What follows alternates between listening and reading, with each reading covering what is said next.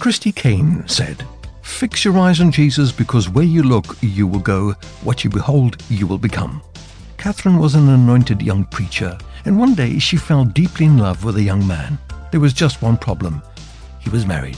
Catherine knew the scriptures, and she knew the relationship was wrong. Broken-hearted, she walked away before any damage was done. The Bible says, "A double-minded person is unstable in all of his ways." If Catherine had been double-minded, she would have been spewed from the mouth of Christ. She knew well the scripture, "To set your mind on the flesh is death, but to set your mind on the Spirit is life and peace."